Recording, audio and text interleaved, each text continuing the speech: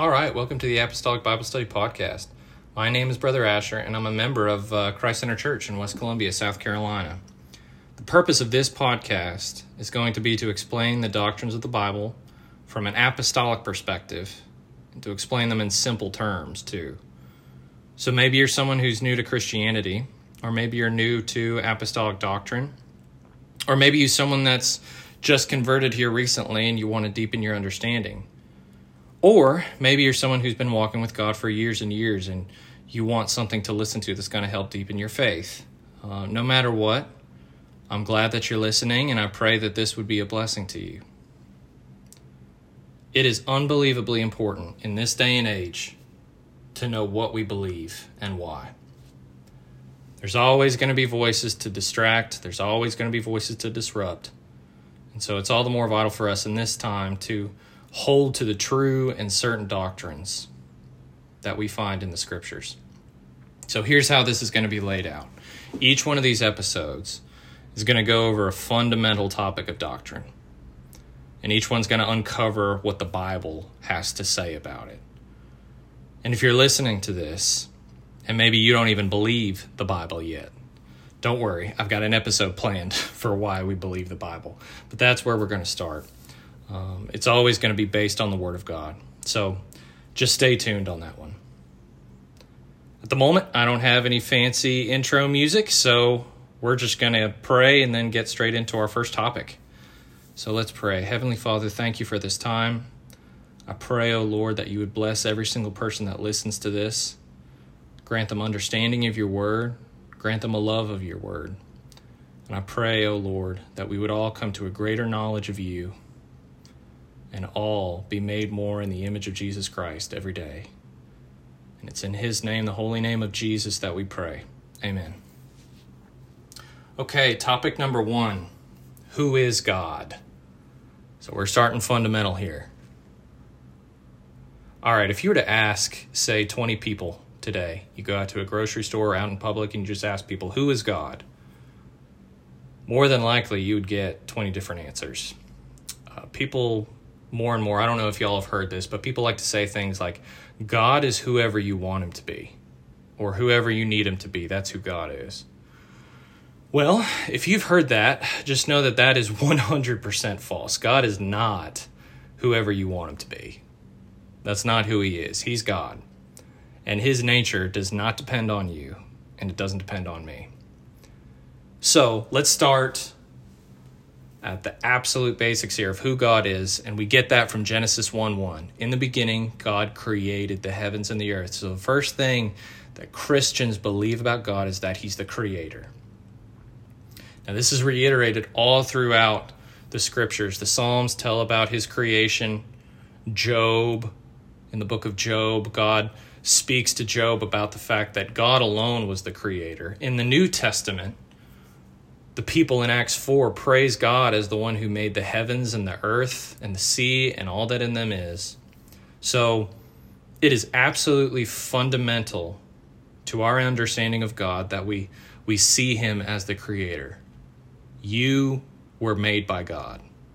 Everything that you've ever known was made by God. Everything you've ever seen with your eyes, felt with your hands, everything was made by God. God is the ultimate creator.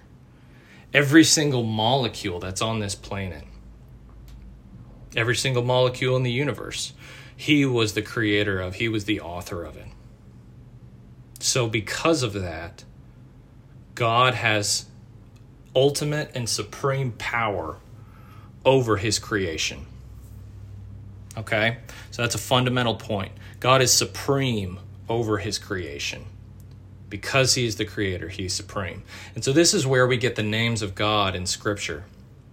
So, when we read Genesis 1:1, it wasn't originally written in English. It was originally written in Hebrew. And the word for God there in Genesis 1:1 is Elohim. And it literally means the supreme or the mighty one. The one that is to be feared. The one that is worthy of reverence. At this time, we're not going to go into a ton of detail on godly fear. Just know that doesn't mean that we're supposed to be terrified of God. But it does mean that he is due honor as the creator. So Elohim is this word that appears over and over again in the Old Testament for the word or the name for God. And so here's some other names for God used in the Old Testament that follow along that same line. We hear Adonai, El Shaddai. And all these names are kind of based on the same thing, and they denote the same thing. It's this, that God is the supreme ruler over all. He is sovereign. Everything in the universe answers to him. There is nothing that is outside of his control. Okay? That's a key point in who God is. God is supreme. He's the ruler. There's no one that's above him, and there's no one that's outside of his rule. So one of the other names that we see for him that is absolutely fundamental, we see this one the first time in Exodus, and it carries on all the way through the scriptures, is the name of Yahweh. I am that I am. And Moses said unto God, this is Exodus 3:13 and 14, by the way. And Moses said unto God, behold, when I come unto the children of Israel, and shall say unto them, the God of your fathers has sent me unto you. And they say to me, what is his name? What shall I say unto them? And God said to Moses, I am that I am. And he said, thus shalt thou say unto the children of Israel, I am hath sent me unto you. So this is the fundamental name of God. This is the name of God that is built in and is the fundamental part of the name of Jesus, the God that we worship in the New Testament age, who is the revelation of the Old Testament God, who is the Old Testament God. But Jesus' name literally means Yahweh has become our salvation. So Yahweh is the fundamental piece there. And Yahweh means I am that I am. And that might sound super like, okay, that sounds redundant. What does that mean exactly? What it means is that God's existence is not based on anyone else or anything else, which is completely unlike us, if you think about it. What is your existence based off of? Your parents, your parents' parents, your great-grandparents, on and on through the generations. It took a lot of people to get to the point where you existed and where I existed. But it wasn't that way for God. God is eternally the same. He's never not existed. He doesn't depend on anybody or anything to exist.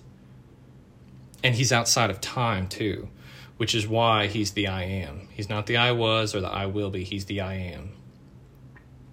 And he has been for all of eternity.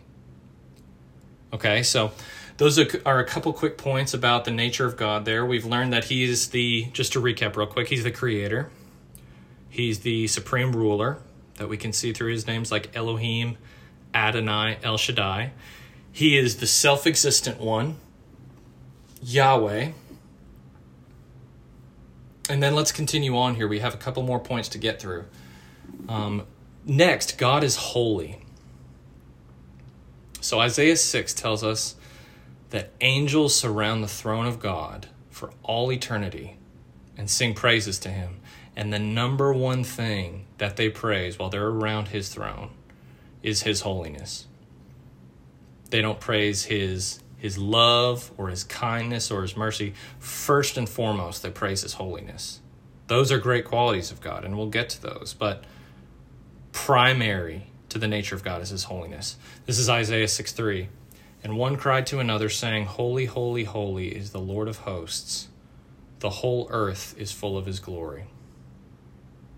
So we see this again and again. God calls himself the Holy One. And Jesus in the New Testament is called the Holy One of God. But what does holiness mean? We hear that word and we think, okay, well, holiness means, go to church or do the right thing. Well, it means something more than that. In fact, that wouldn't really be the meaning at all. The meaning of holiness is that God is separate and that he's set apart. God is different from us. He is separate from us, meaning God is not just a bigger version of a human being. He's separate altogether. And you see our culture kind of going along the line of trying to make God in our own image, when we use phrases like, oh, well, he's the man upstairs. That's, if you listen to country or whatever, that's popular in there. God is not the man upstairs, okay? That's an important point. God is not a man, first of all. God, in his essence, doesn't have a body. Now, we'll talk about the incarnation a little bit later. But in his essence, God is totally different from anything that he has created. He's not just a bigger version of us. And holiness also means, holiness is separation in all categories, especially in the categories of purity and righteousness.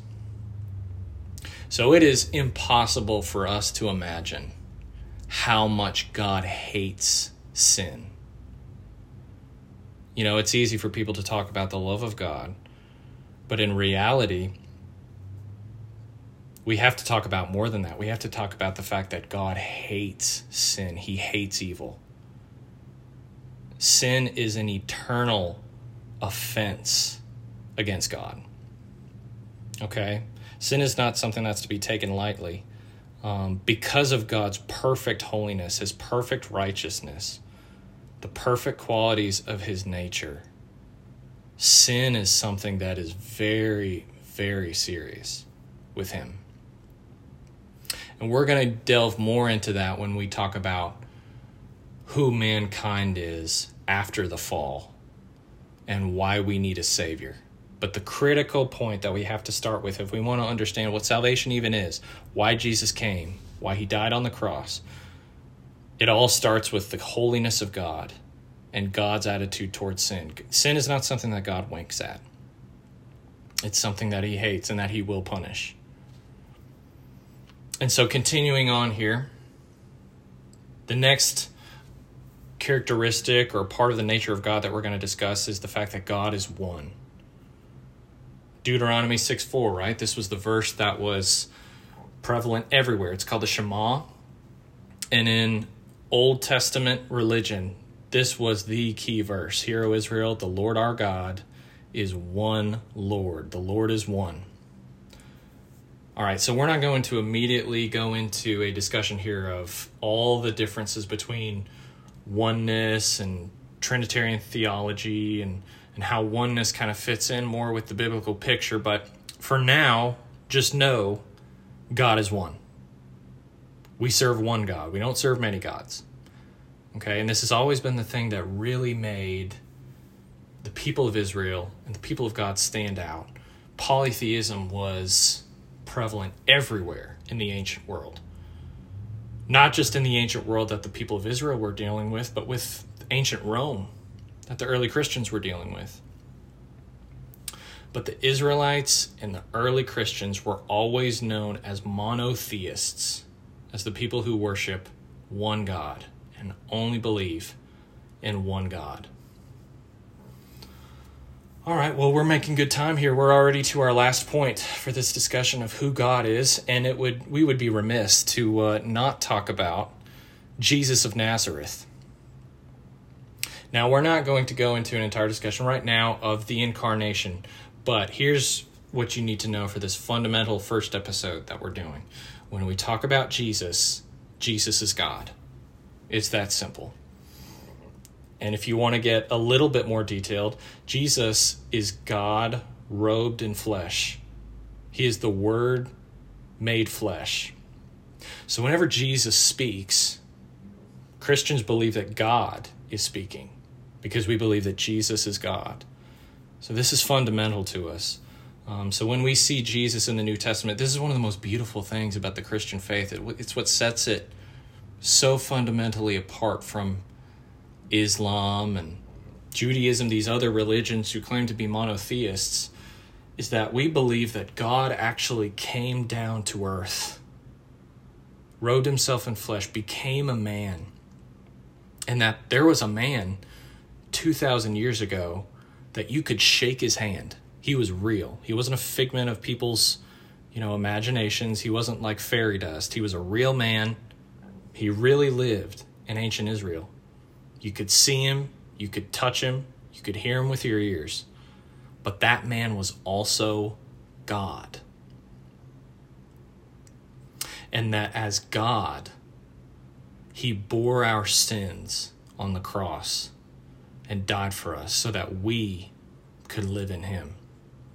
Through obedience to the gospel, through Acts 2:38 message, through repentance, baptism in Jesus' name, through the infilling of the Holy Ghost, that we could live with him forever. And I just jumped ahead a good bit. I promise you, we're going to get to all those things in more detail. But it is so beautiful to know that God came down and became a man. And that's who Jesus of Nazareth was.